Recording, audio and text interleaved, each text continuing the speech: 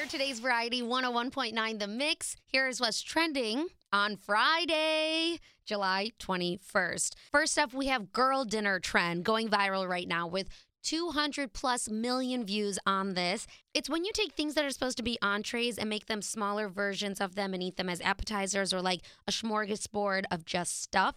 Popeye's jumping on this trend with doing a bunch of side options as a whole meal.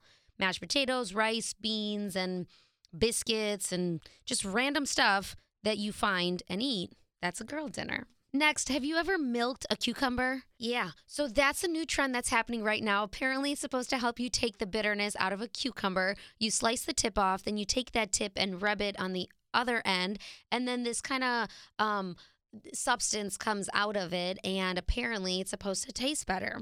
A lot of people trying it online. I don't know quite yet if I'm going to. And lastly, Ariana Grande dating rumors are out that she is dating her Wicked co-star. They're both starring in the new movie coming out. And she just got a divorce, though, from her husband after 2 years. So she hasn't confirmed it. We'll see if it's true. For now, that's your flash briefing. I'm Violetta, 101.9 The Mix.